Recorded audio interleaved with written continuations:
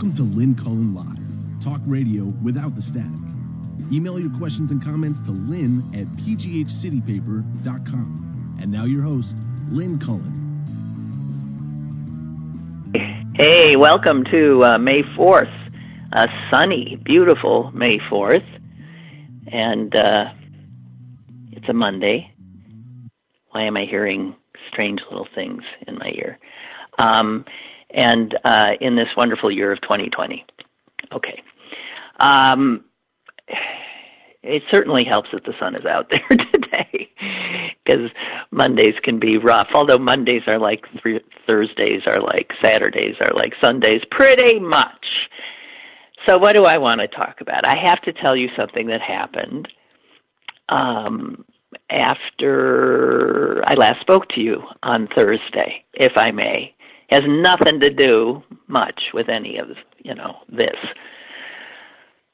I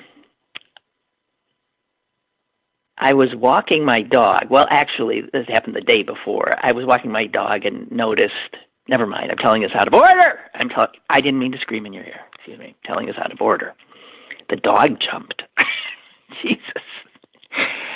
I'm walking the dog, the aforementioned dog, and I'm walking onto a little cul-de-sac-y area of my neighborhood that I discovered after having a dog to walk. Would never have ventured down this, it even says private road, although why, I can't imagine, because it's, looks like every other little street. And as I walked onto this road, I see an ambulance approaching, and it didn't have its lights on, so I didn't, freak and jump out of the way, but it was turning right where I was turning, so I did, quickly move. And as I rounded the next corner, there it was, and in front of it was a fire truck, which is not an unusual sight if you call 911 in this town, as I had reason to do once. A fire truck shows up. You want a paramedic, a fire truck shows up, which at the time I found strange, but it was nice to have those firemen come in and at least calm me down because my son couldn't breathe. And then an ambulance came. At any rate, so I said, wow, something's going on here. But no lights were on. And then as I kept walking and got closer, I see 2, 3, maybe 4 police cars.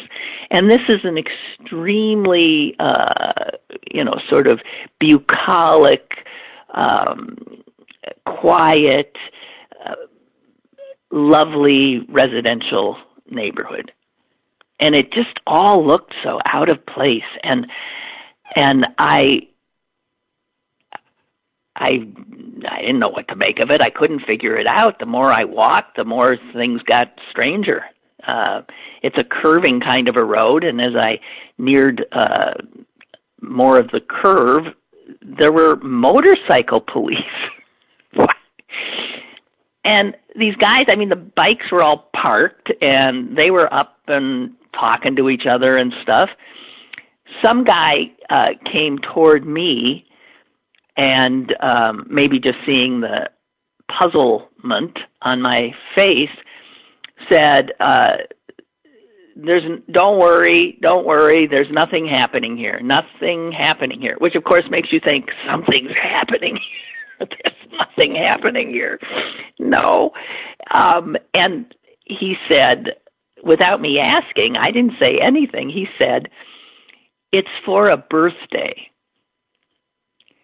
And that he kept walking past me, and I'm left with looking at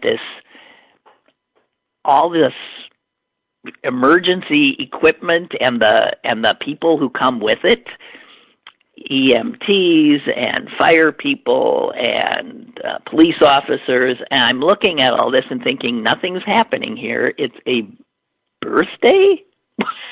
Couldn't figure it out. You try to figure it out. I kept walking. I turned off the street and went up about a block and found myself on a street that's very near to, that my house actually comes off of. And there I saw a small little group of people standing around, some with dogs on leashes, some with masks on, some not. But one of the houses on the corner had big balloons on it. And, all just, how in this day and age, everything seems strange. Often, things that normally wouldn't have attracted your attention seem strange, and then normal things seem strange by virtue of their... I'm incoherent today, aren't I? You never know, because you're the first people I talk to. I didn't know I was incoherent.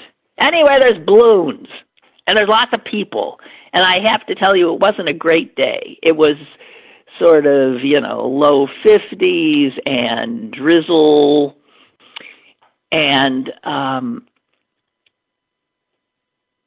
as I walked toward that group, obviously, I started to figure things out. Birthday. Something's happening. It's for a birthday. Then I realized that this thing, these cops and other people were going to do what? A little drive-by at the house with the balloons? And then I saw the sign. Some people had been standing in front of it, and it said 100. Aha. Someone in that house is 100 years old today. And obviously, yes, someone had asked if the city could do anything to, this is all, again, my conjecture, but I assume. So I walked toward the group. I saw what appeared to be the 100-year-old birthday boy sitting on the corner, looking damn good. I mean, really good. And I asked someone who was holding a sign that said, "Happy Birthday, John." I said, "That's John, I take it?" He said, "Yeah." I said, "Was he involved in the Pittsburgh police or in public safety in some way?" And the guy looked at me like I was nuts. And I said, "No, huh?" He said, "No." I said, "Well, there's a whole bunch of cops and fire trucks around the corner." And he said, "Aha, we were told that something would happen at 4:00 and that John should be outside." So that was all of 2 minutes to 4. The motorcycle, you could start hearing them revving, and eventually they came, and 6 motorcycle cops riding 2 by 2 by 2 were the first that came and in front of the 100-year-old man, who stood up and saluted them. And then the fire trucks and the ambulances. I thought maybe the ambulances, in case the 100-year-old guy drops dead. I mean, geez, I can't believe this. So, and on and on and on and on, and they kept coming, and it was all over in a second, and it was all for this, to give this 100-year-old guy a thrill. And it really was very lovely. There was the curmudgeon in me was thinking, don't these cops have better things to do? An ambulance could be needed somewhere. But there it was, and as I and the dog walked away, I turned back and I saw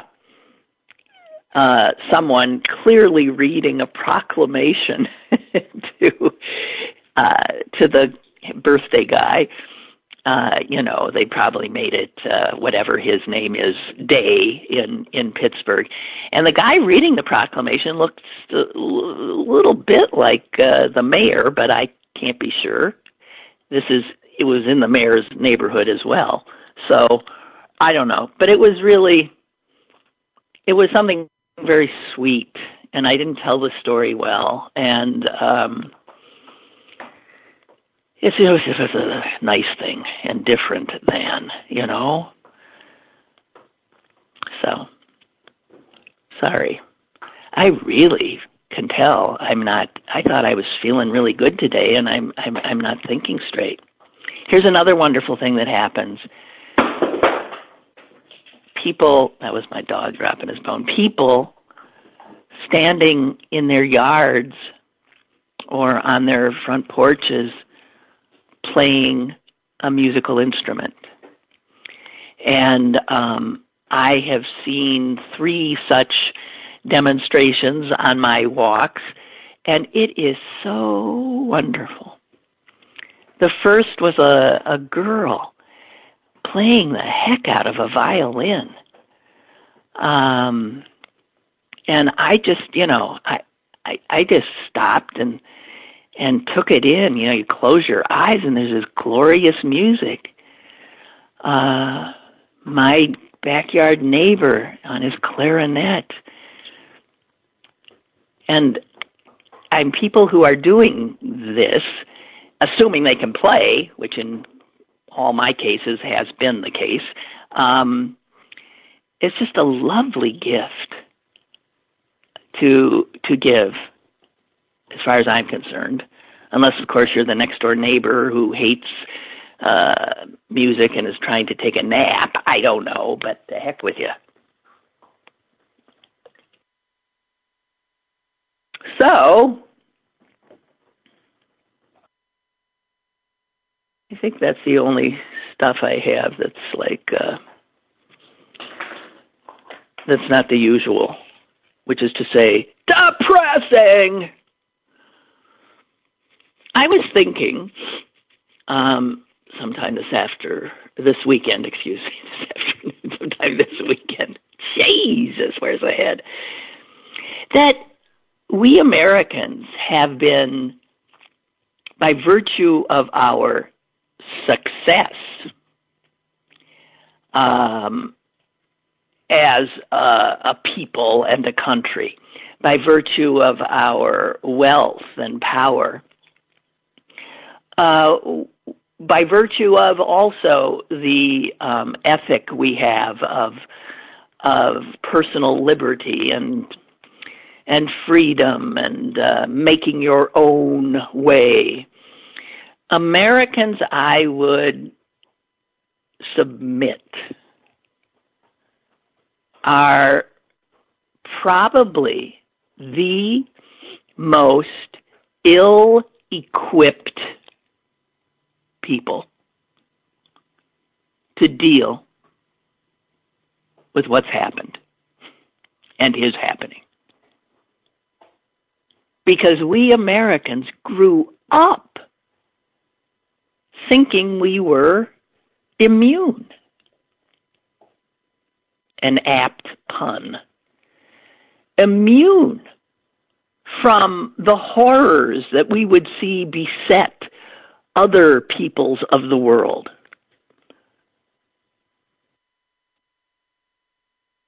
The wars on their own soil. The horrific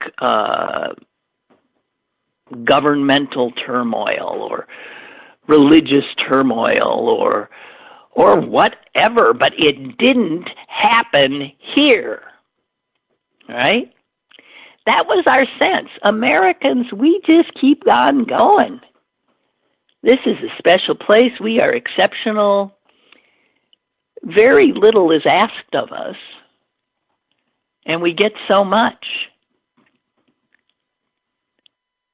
Freedom. We are as ill-equipped as a people could be to handle something that we could never imagine. We don't have the kind of internal, societal, emotional, financial resources of a people who were tempered by past upheaval and difficulty.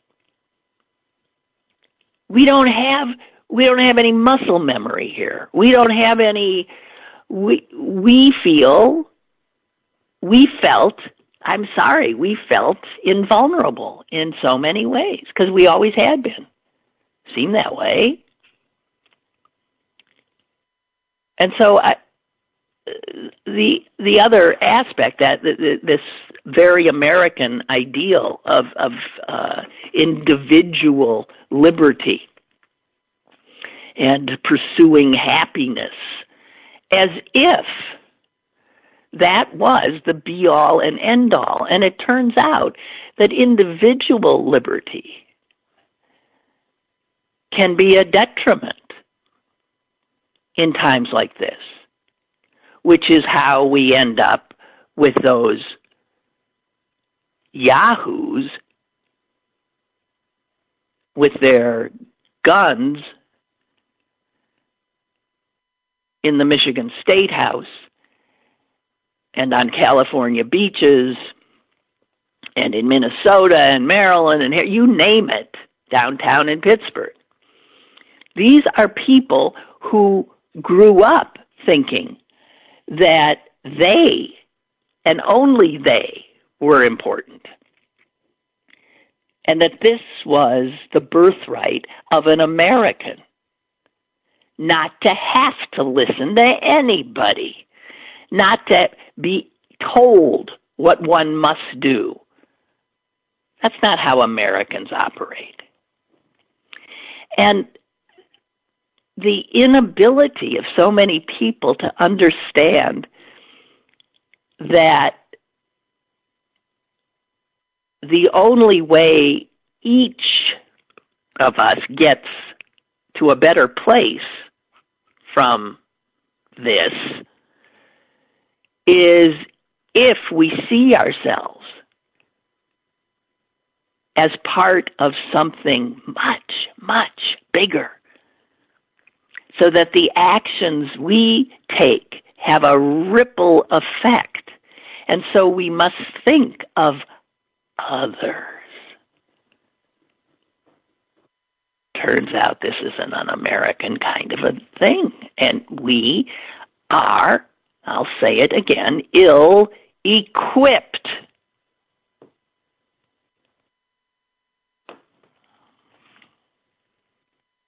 Don't have a clue.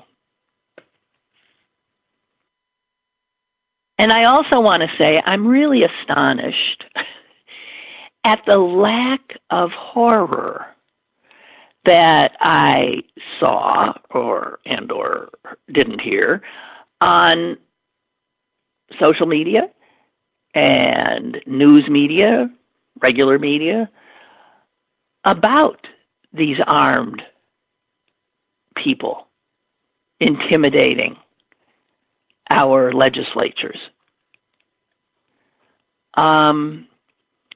Those pictures to me looked frighteningly un-American. Although on the other hand, they were quintessentially American, because this sense of I, this taking of the Second Amendment to absurd interpretive degree, allowing people with weaponry that could destroy everyone else in the room, that allows them to come into a legislative chamber while it's in session. And yet, what's not allowed is carrying a sign in.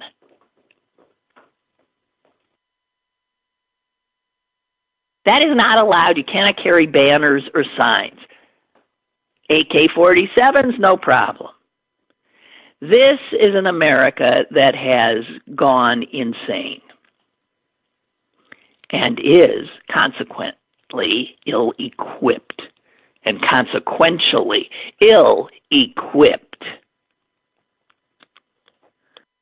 And the fact that I didn't see, to me, that would be front page absolute horror and condemnation. These are terrorists. I mean, when you bring guns into a chamber, a legislative chamber of the people's representatives attempting to do their business, and you glower down on them with guns, I mean, obviously, that's an attempt at intimidation, minimally, right? It's also terrifying. Terror. It's terror.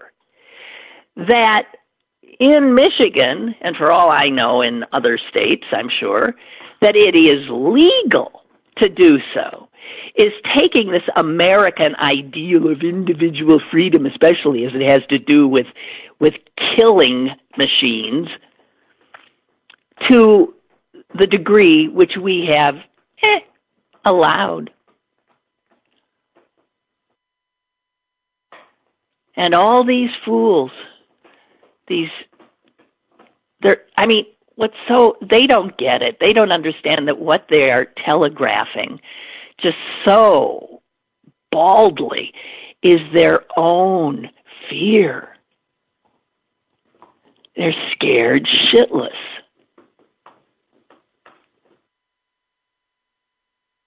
And like a child, they're posturing. And in some cases, I guess, just play acting at something they've been itching to do anyway. Give me an excuse. Give me an excuse. But I just must say that I find them terrifying. And it does turn out that this pandemic is creating, again, fertile ground for the idiots and the lunatics and the misreaders of everything that America and its founders intended. That these people see this pandemic, obviously, as a way to coalesce even more. And by these people, I do mean extremists. Domestic extremists. We could call them domestic extremists, heading very close into domestic terrorists, or you can just flat out say domestic terrorists. They view any kind of chaos and trouble and never before seen governmental actions. They see that as a chance to turn people, turn them to their apocalyptic point of view. And so, Facebook, Twitter, YouTube, Telegram, 4chan, gambling sites, there is huge uptick in these extremist groups using this to flex their muscles, to show their power. Do you know how many bored, maybe teenage boys who have nothing to do, who are fooling around online, would look at some of those pictures of these men as if they're going into battle, standing in front of state capitals, barring people entry? This looks exciting.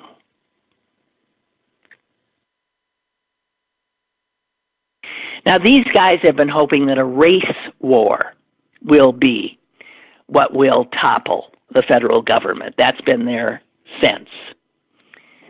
But the pandemic, that offers a new opportunity. Now, I'm going to tell you about a word that I just learned about, that now I hate that we have to learn this crazed subculture's language, But the term the boogaloo, believe it or not, it's like Pepe the Frog. Pepe the Frog, remember that? Jeez, you take a cartoon character and turn him into a Hitlerian logo. Well, boogaloo, which I thought was a dance, is their terminology for the Second Civil War. They want the boogaloo. And that term, by those who watch this stuff, has been spiking on social media. Advice on how to prepare for it, advice on how to accelerate its coming. Where does the boogaloo come from, that name? According to people who track this stuff, it comes from the 1984 movie, awful movie that I guess some people liked because it became a cult classic, called Breaking 2, Electric Boogaloo.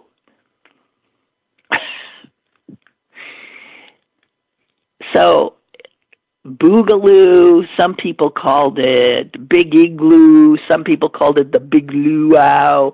If you've been paying attention, you've seen that some of the people in these demonstrations are wearing Hawaiian shirts, and that comes from those who call it the big luau. They just play on words. They call themselves the Mujahideen or the Boog. There are some 120 plus groups on social media that are pushing this. So, the next time you see one of these demonstrations, understand what it is you're looking at. These are the people who are the domestic terrorists. Although I assume some of the people in the group may be clueless in terms of who they are consorting with. But these are the guys who Trump also gives comfort to. And Trump, I believe, trotted out his very fine people line again in regard to the terrorists in Michigan. These are his people. When they're not carrying guns, they're carrying anti-Semitic signs. So, just so you know, that is something that is happening. Some people see an epidemic, a pandemic. Others see an opportunity.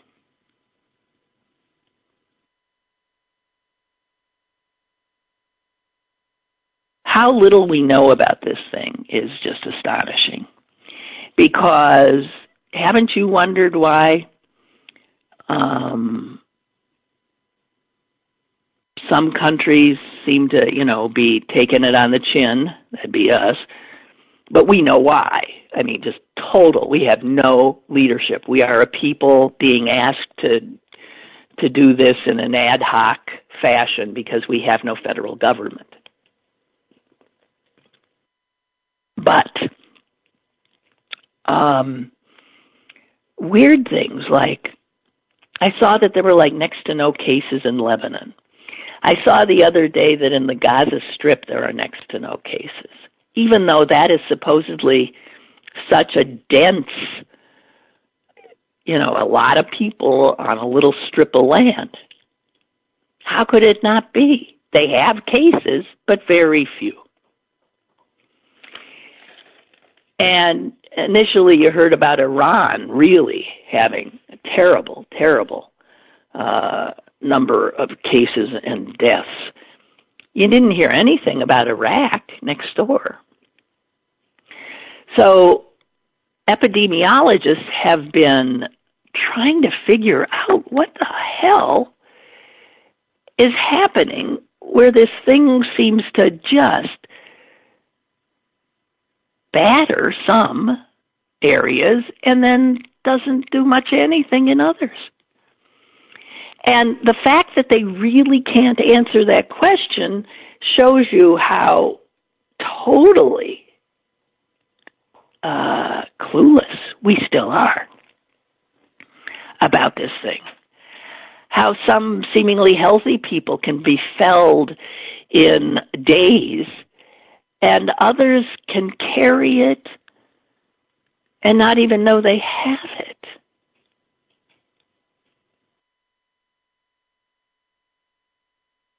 So they think it has to be age is one of the things. If you have an older population, you're probably going to see, you're going to be at the top of the list of the most cases. But Japan has one of the oldest populations in the world.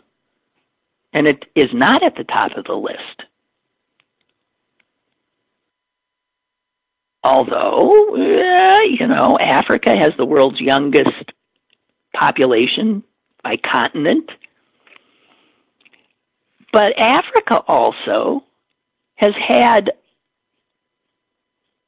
a lot of experience with killers like this. With HIV, with Ebola, they know the drill. And it turns out that Africa, where you're not seeing as big we thought, what'll happen in those poor countries that don't have the infrastructure, the healthcare we have. But the fact is what they have is, muscle memory. And they have experience.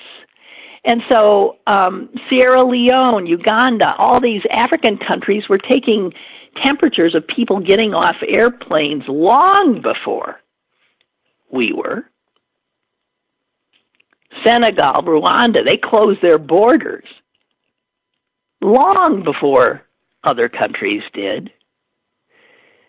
They do contact tracing. Man, they know how to do it.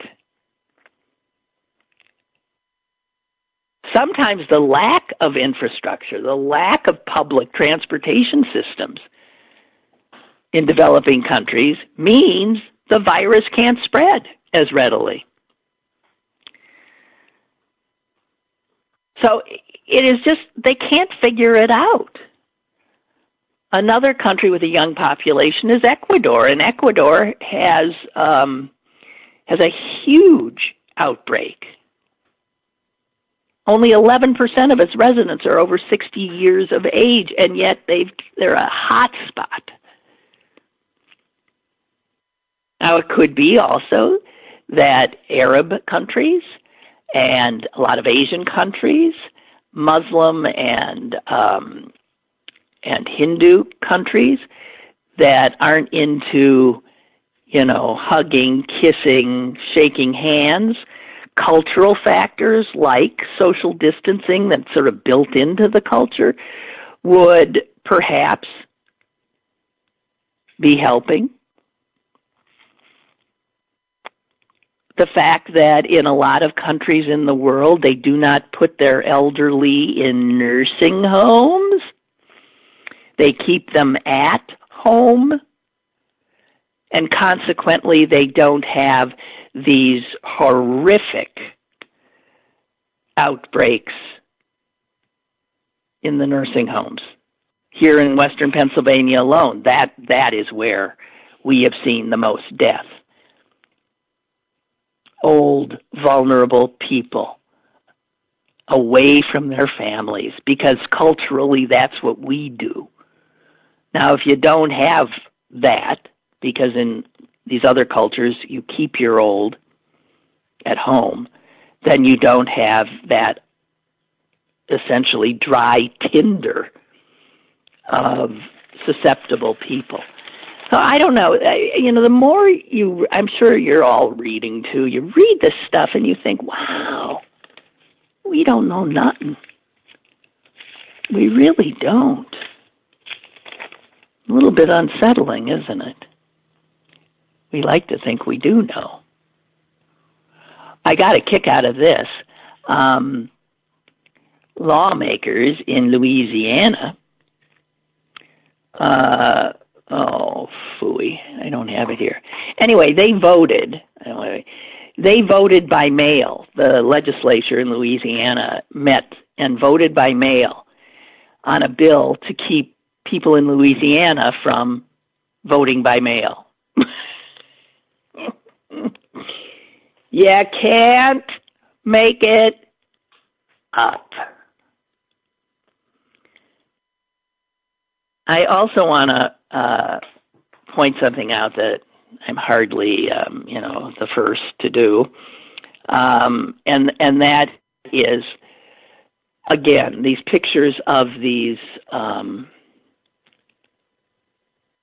demonstrators, these terrorists, these extremists, and you see pictures of them right up in the faces of these police officers. Right up, I mean, they're in their faces, they're screaming at them, they're in some cases getting physical, right? And yet, they are referred to as protesters, and I guess next to none of them have been arrested for anything. Nobody's been shot. And compare and contrast that to, like, let's say, Ferguson, Missouri, and black people protesting, understandably, the shooting of one of their children. And they are not called protesters. They're called what? Rioters. They're called thugs. They end up getting arrested, shot, tear gassed, you name it. If ever there was a more clear-cut picture of the difference in how white people are treated when they're exercising their First Amendment rights to assemble, to protest, versus how black people are treated for doing the same. Black people are immediately seen as dangerous. Immediately seen as a threat. The white people with their guns. None of the black people in Ferguson were armed to the teeth like these guys. And the police somehow didn't feel frightened by the white guys and their long rifles. But black people, even little black boys on playgrounds with a fake gun in their hand. White cops are so scared to death, they kill them without even saying hello first.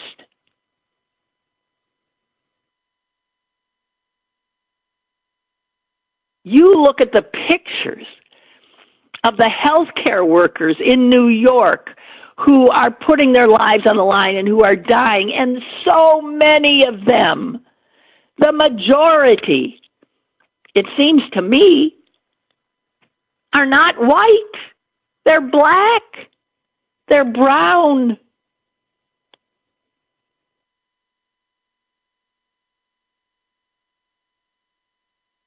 And the essential workers, they're black and brown too.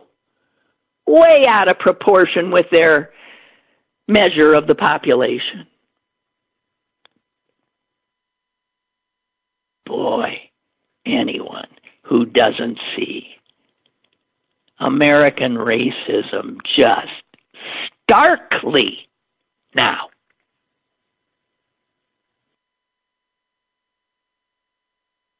is willfully blind.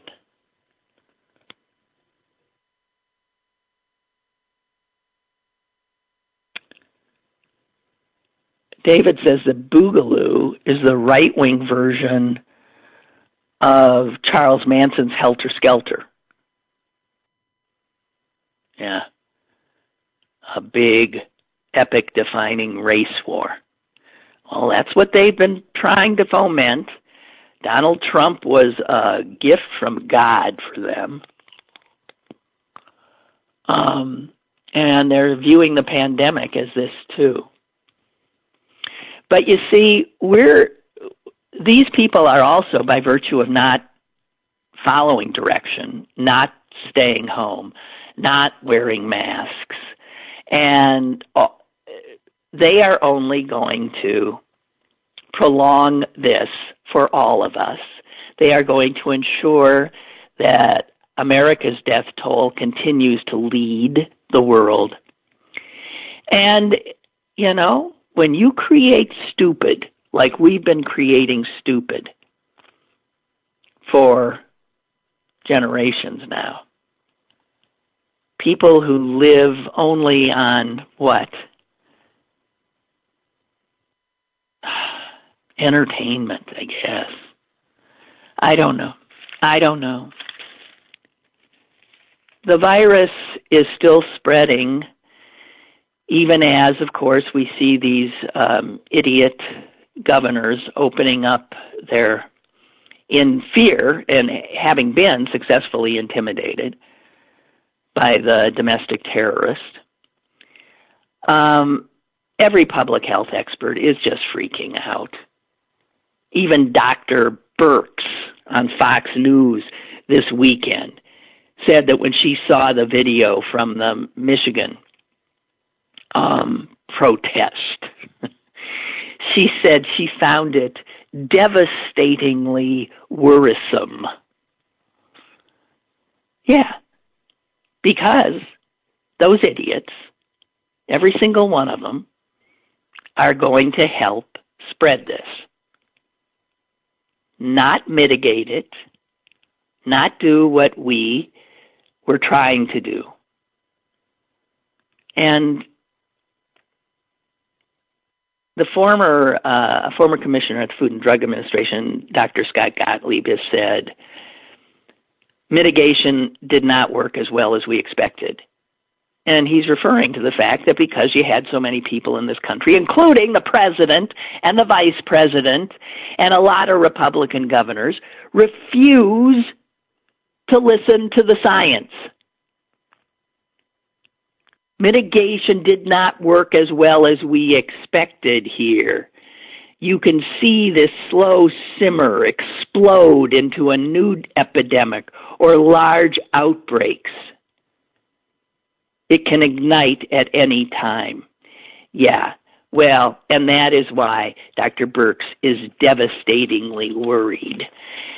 And then they're telling us this ain't going anywhere anytime soon. So these folks who can't take a 6-week lockdown, I wonder if they're good for 6 months.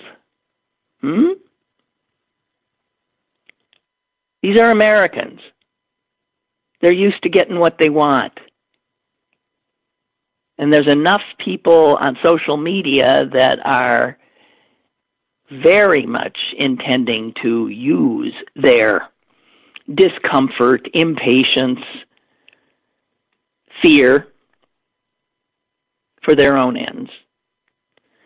And we have the president's top economic advisor, of course, a former right-wing television personality, Larry Kudlow. You have him saying that they are in no rush to push any other financial aid package. We're in a pause period right now, says Larry Kudlow. Well, that's interesting, because the virus ain't in a pause period. People not knowing how to pay their rent or where to get food is not in a pause period, but they're in a pause period.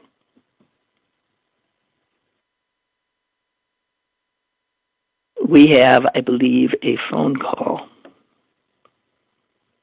Hello? Hello, Lynn. Yeah? Hello, Lynn. Hello. Hey, did you ever find out that guy, John, the 100-year-old, how he got his own parade? I mean, who he was? No, I suspect he wasn't anyone in particular. I suspect he had people who contacted a city council person and said, is there anything and the city council person said, well, we can certainly have a proclamation made of, blah, blah, blah. And who knows? I don't know. I don't know who he was, and nobody there gave me his. But you're right. I'm sure a lot of people maybe wouldn't have gotten that, but the neighbor who was holding the sign didn't lead me to believe he was anybody special. It must have been somebody special to get cops and motorcycles and ambulances. Well, I don't know. Good for him anyway. You know what I was thinking, too, because we were talking before about that. He's a guy, that 100-year-old guy, I was looking at him. He was born during the last pandemic, 1918 Spanish flu. Yeah, he was. Which went on for 2 years, two and plus years. So he came into this world during a horrible pandemic. And there he was.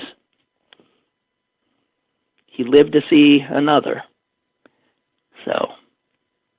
Well, did you see what the Maryland governor did about getting a mask for his state? Yeah, he went to South Korea. Went to Korea. And then, yeah, I did. He's married. His wife is Korean. And right. She has connections, I guess. God. Well, what happened was the governor of Massachusetts, excuse me, he got a plane load of masks that was sent to Massachusetts. And when the plane got there, the FBI was there, and they confiscated everything on the plane. It's an outrage. So he turned around and he got Robert Kraft, the owner of the Yes, paper. right, to go and get another shipment. Yeah. So but this guy from Maryland, right. What did he do? He's got him in an undisclosed location? Yeah, he called out the National Guard. He's a Republican governor. He called out the National Guard and the state police to lock down this plane when it landed, so nobody was getting close to it. And then they carted the stuff off to some, like you said, undisclosed place, so nobody can come in and take them. Now, isn't that something? This is the United States federal government he's defending his plane against. He is defending his plane and the lives of his people against the Trump administration, which refuses to do anything to help. Isn't it the Trump administration that told the governors, you're on your own? You find there's no stockpile for you that we control. That's our stockpile. You get your own stuff. And then when they do, the FBI, the Department of Homeland Security, tries to confiscate and does? No, you've got, you couldn't make this up. And if we can possibly, when this is over, get our government back, God, heads should roll. I mean, it is unbelievable. We're having to do that in November to get the government back. Unless, like you said, it's still another 3 months, but that guy got to go. 6 months. And if you remember, Lynn, a while ago, I asked you if you named your dog after the song, Me and You. And yeah. Dog named Blue. Well, I thought of another dog named Blue. If you remember the movie Cool Hand Luke. Yeah. Well, when he was, after he escaped, and, the hounds were chasing him, and he was jumping over the fence back and forth, and the one hound dog died, and the guy's holding him, and he's crying, look what he did to Blue. Oh, wow. There's another dog named Blue. There is another dog named Blue. I think there's a lot of them from You don't happen to have a joke today, do you? Are you my You joke want to guy? hear one? Yeah. This boy comes back to school after his summer vacation, and the teacher asked him, well, where did you go? Well, we went to Minneapolis, Minnesota. And she says, oh, that's nice. Could you tell the class how to spell that? And he thought for a minute, and then he said, well, really, we went to Ohio. Keep smiling, honey. All right, you too. Thank you. Bye-bye. You help. Thank you. Roger writes, your comment about how wonderful it is to see people playing music on their front porches and that some neighbors might be annoyed by it reminded me of good friends of ours celebrating their youngest son's high school graduation 12 years ago on a Saturday night. All three of their children are very good bagpipe players. Oh, God. They celebrated late into the night. There you go. I'm talking violins and, clarinets.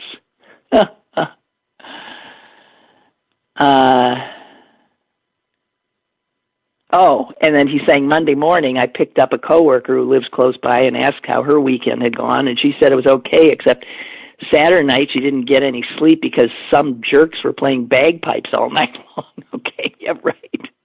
Yeah.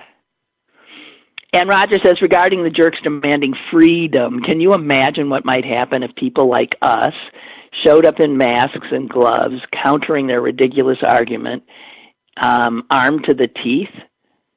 Well, people like us, white people? What if we had dark skin? Oh, yeah, well, then. I mean, no, you can see black people don't have the same right to assemble and protest in this country as white people do. You can see that quite clearly. Jeez. Little Tony says, what kind of people are these that proclaim their ignorance with guns? Well, they're pathetic. They're scared and they're uneducated. I don't know what the hell they are. People can protest without guns peacefully. They think their definition of freedom is their right to have their gun. And I mean, you know that for the Second Amendment types, that is the freedom they value above all others. And they feel safe with their guns. Remember when this first started and people were racing to buy guns and get gun permits and ammo and all this stuff because some people immediately went to, people are going to come and they're going to try to take my food and my money and my stuff. There's going to be chaos. And that's the only thing they can imagine. A gun protecting them. But a gun doesn't protect from a virus. And there has been a drop, an incredible drop in crime in this country since this happened. Quite the opposite of their dark view of what the world would be or is. I think I do have some more callers. Do I have a caller? Yeah? If I do, hello. Lynn. Yeah. Lynn, it's David from Hampton. How are you? I am fine, David. Yeah, the spring is, I don't know, I can kind of look away from the virus for a little while when I'm out looking at the wildflowers, Oh, gosh, God bless them. But it all seems so sort of dissonant, the beauty of it, and then yet you can't, whatever. No, you're right. I shouldn't bring in a negative. Yes, the rotting underbelly. On top, it looks great. No, because nature is, it shows us nature triumphs. Nature is going to have the last laugh here. Well, it is calling the population, as you've repeatedly pointed out, the population on the earth. It's only supposed to hold so many people. Well, we've been told for how long that we're in the what is it, the sixth great extinction? I mean, the dinosaurs went in, I don't know what number that was, but we personally, humans and our activity has been killing off species by the thousands. And now it turns out, we could be one of the species that we knock off, because this is our doing. No, even if Trump wants it to be, it's all the Chinese fault. But yeah, it's our doing, humans. Well, he's very good at the bluff. It's he just kind distraction. of pulls the gray curtain over our eyes, or at least makes the effort to. Yeah. Hey, did you? I couldn't remember hearing on your show, if you'd pointed this out, that the wall across Mexico. The wall? Wow! What a blast from the past! What? They have to open those gates. There's gates in that wall, so it doesn't get swept away by the spring. I guess in that part of the country, when it rains in the spring, it can knock things over. And they actually have to open these gates and leave them open. And so, I don't know if there's enough of these border agents to watch the gates when they're open, but it's an interesting concept. That actually now they're opening these gates to let the immigrants through. Well, it's the case. Okay. I hadn't heard anything about that. It just seems so. I don't know. It's not like a priority. Never was a priority in my head. The wall. I've heard too that this wall that they have built, the parts, the little pieces here and there, that this wall has been breached a number of times. Well, when there's a strong wind. No. I'm talking about people tunneling under it. Oh yeah. Getting over it. I mean, it was vulnerable. Yeah, it was bull from beginning to end. Pieces blow off of it, Yeah, wonderful. Some contractor got rich, that's for sure. Oh yeah, wonder what party he voted for. Yeah. Well, absolutely. I'm sure he was throwing money toward one of the PACs, but yeah. Well, thank you for that piece of information. I had not heard. Hadn't heard it. Lovely hearing you every day, and especially nice to get you on the phone. Well, thank you. It was nice of you to call. I appreciate it. The last time I talked to you, Scott Shalloway was still in Pittsburgh, and he was doing his radio show too. Oh, I used to have Scott on. He was the naturalist, and he wrote for the Post-Gazette. And then you both went off of these low-frequency radio stations into the abyss. And he never came back, but it's lovely that you did. So. Well, thank you. It's good to be back. Absolutely. Thank you. Hey, thank you. Yeah, keep on keeping on, Lynn. I'm trying. You too. Yeah, enjoy the wildflowers. Thank you. Okay. Bye. Right, goodbye. So, what did I want? We can't let the day go without this was fun. When did I read about this for the first time? Sunday, or the murder hornets. Okay, now this is one of those stories, and I was reading it, I was thinking, oh God, here we go. It's like you remember the ants that were coming in from South America and we were all going to die? Was it ants? No, bees. Those were killer bees. Killer bees. And somehow that didn't pan out, remember? And of course the killer bees were also called African bees. They were Africanized because, those bees from Africa are especially, scary. Too much. Anyway, it does turn out that apparently a bug not known to North America has been spotted in western Canada and in upstate Washington state. And it's an Asian, I'm telling you, it's those Asians again, they're trying to kill us. An Asian giant hornet, also called a murder hornet. And just as the killer bees, when they first described this thing, It is friggin' terrifying. And some are suggesting that this information is coming out as a distraction. You're scared about a little coronavirus? Well, how about a murder hornet coming your way? So I don't know if it's a distraction. I do believe that these sightings, they do know the hornets have made it here. And now the thing is, much like the virus, get them contained now, or it will be a disaster. It could wipe out our honeybee population. And we already have known that the honeybees are under stress. And if we wipe out honeybees, how that impacts our food supply, not to mention the pretty flowers that the caller was talking about.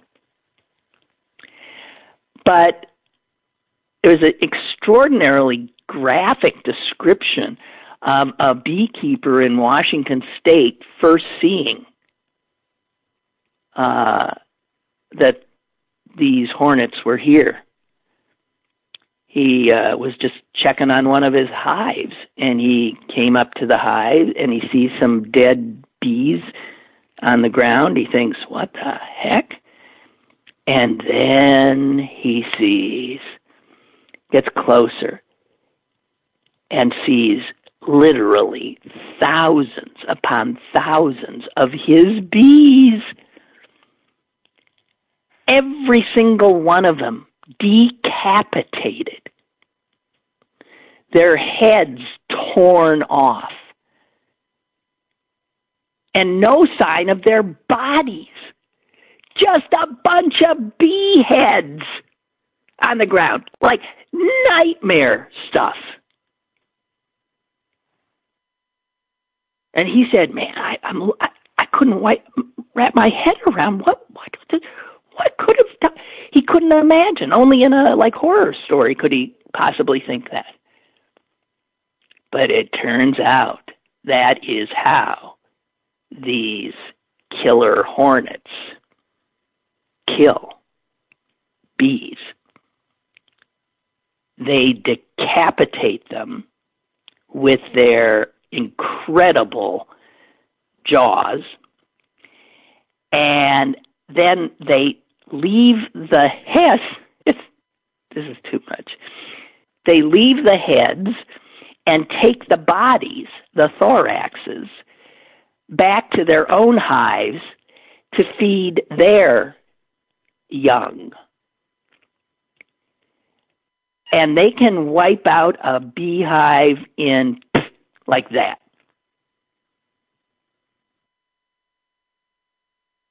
So you got scientists now, bug guys, desperately trying to locate these hornets and get them. According to one entomologist, we're going to get our scientific specialties straight, right? We now know epidemiology, right? Is it just about viruses? I don't know. Epidemiology. And now these scientists are entomologists, and they study bugs. And this chief entomologist in Washington State says, this is our window to keep this from getting established here, and if we can't do it in the next couple of years, it probably cannot be done. So we're being warned again by this is another warning, scientists telling us, we got a problem here. It will only proliferate. We have got to stop this now, or it is going to cause havoc. And this is the kind of warning that we Americans never listen to. Again, because of our mindset. Nothing ever happens to us. Yeah, sure, all of a sudden, there ain't going to be no bees. There's just these scary 5-foot tall, hornets.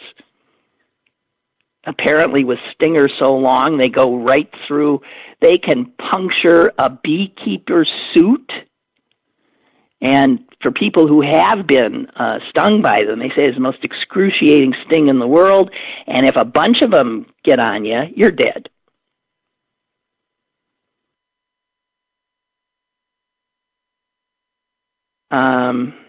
Listen to this. Listen to what the scientists are doing. They're trying to trap some of these giant hornets. They're really looking for the queens.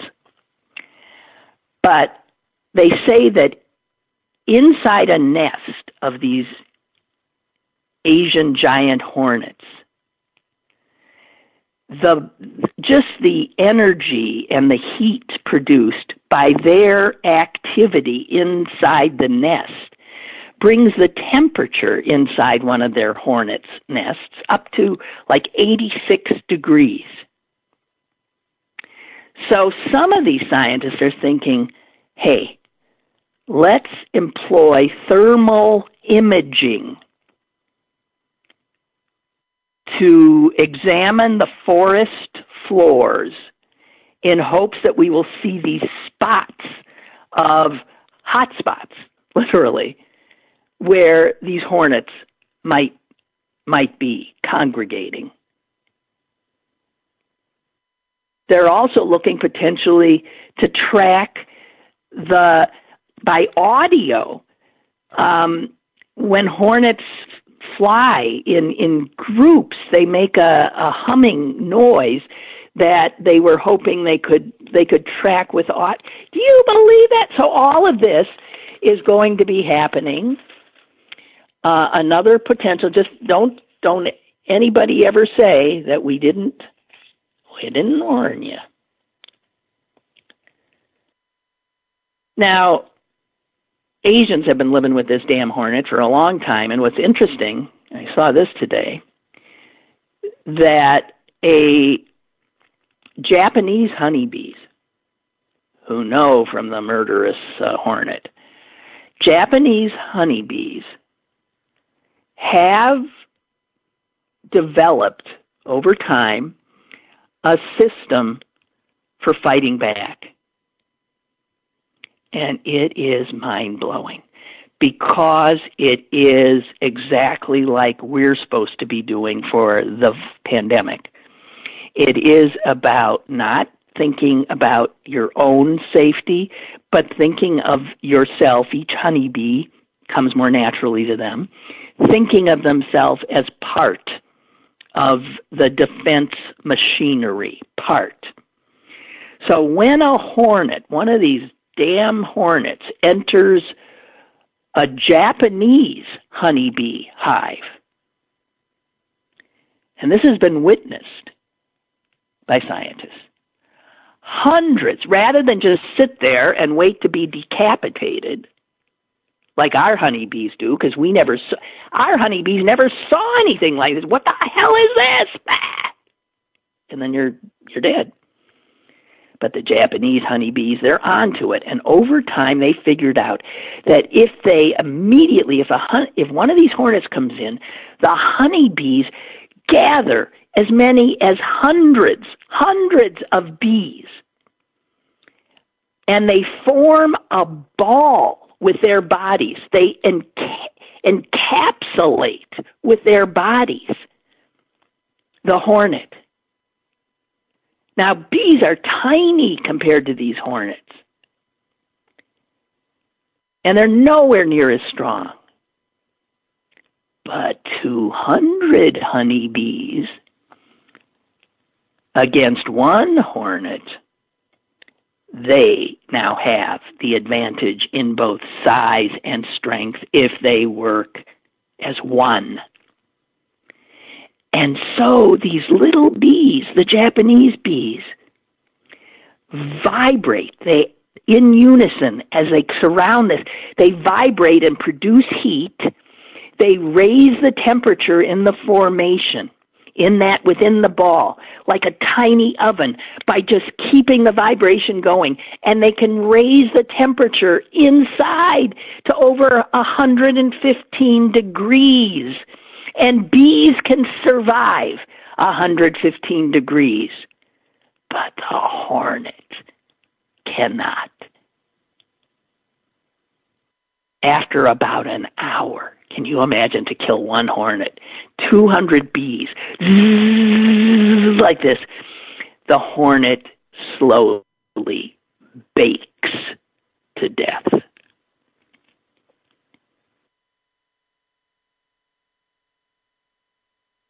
Our honeybees, though, as I said, they don't have a clue.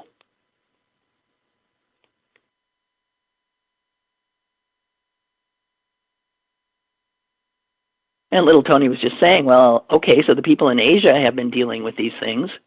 How do they?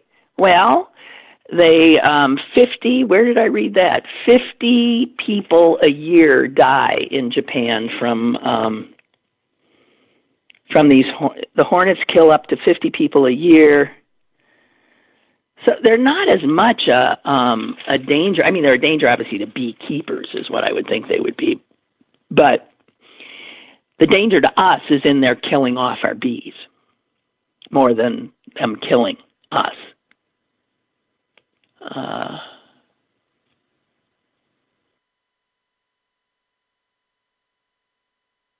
And get this in with Father Joseph. I just saw what time it is, Yowie. Father Joseph says, sometimes it might be worth discussing how a woman can win the election for president. Oh, God. We haven't even had one win for vice president. In this state, we haven't even had a senator.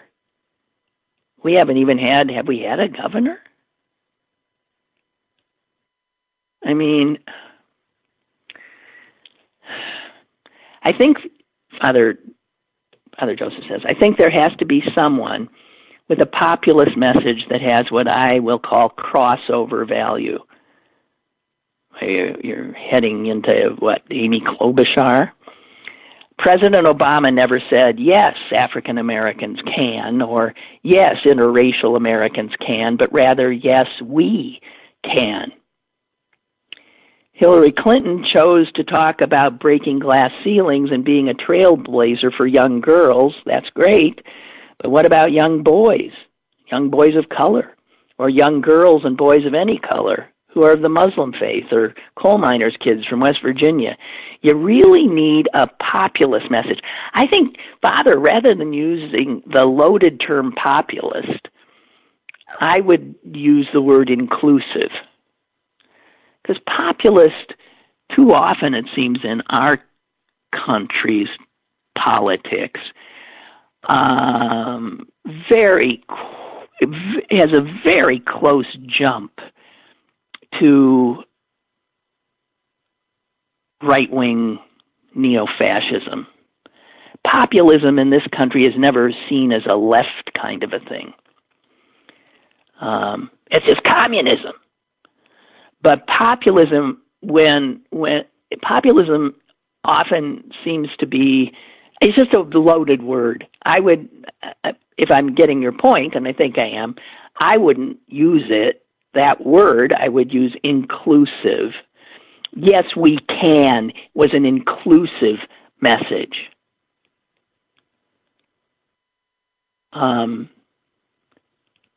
But I bet a lot of white nationalist types, and even just plain old white people who don't even realize how bigoted they are, when they saw yes, we can from Obama's campaign, they saw it as a taunt of, yes, we black people can.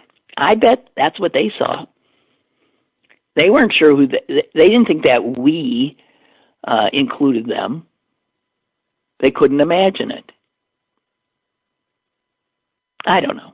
So I'm arguing with your email. Anyway, not really. I mean, I agree. I think you've got a good point here. You really need, again, this inclusive message that bridges rather than focuses on one specific group. I agree. The irony is that Hillary is a feminist.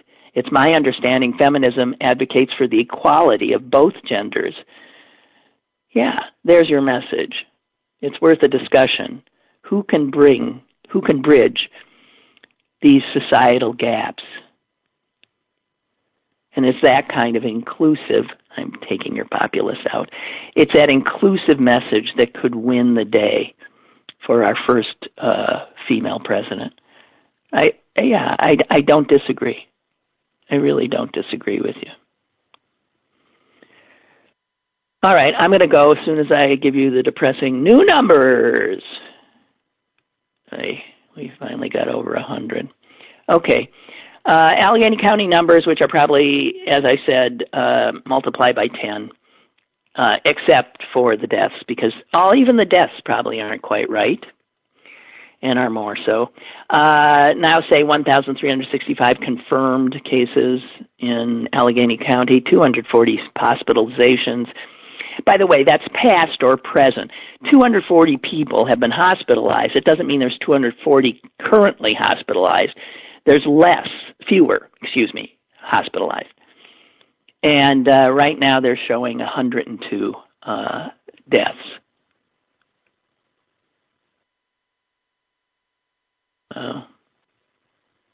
And the largest age range in the fatal category is 25 to 49. So, whatever that means. Okay. Well, I got a lot more stuff I didn't get to, but there's always tomorrow. And I'm going to try to get out in some of that sun, even though it's a little chilly. Isn't this a cold May? Whatever happened to that global warming? It's cold. All right, you guys, that's it.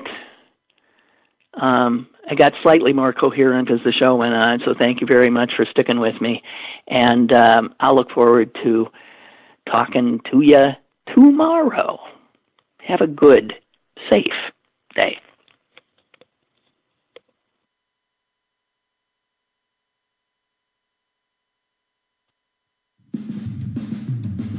Lynn Cullen Live, Monday through Friday from 10 a.m. to 11 a.m. and archived at pghcitypaper.com. The opinions expressed on Lynn Cullen Live are those of the host and do not necessarily reflect the viewpoints of Pittsburgh City Paper or its advertisers.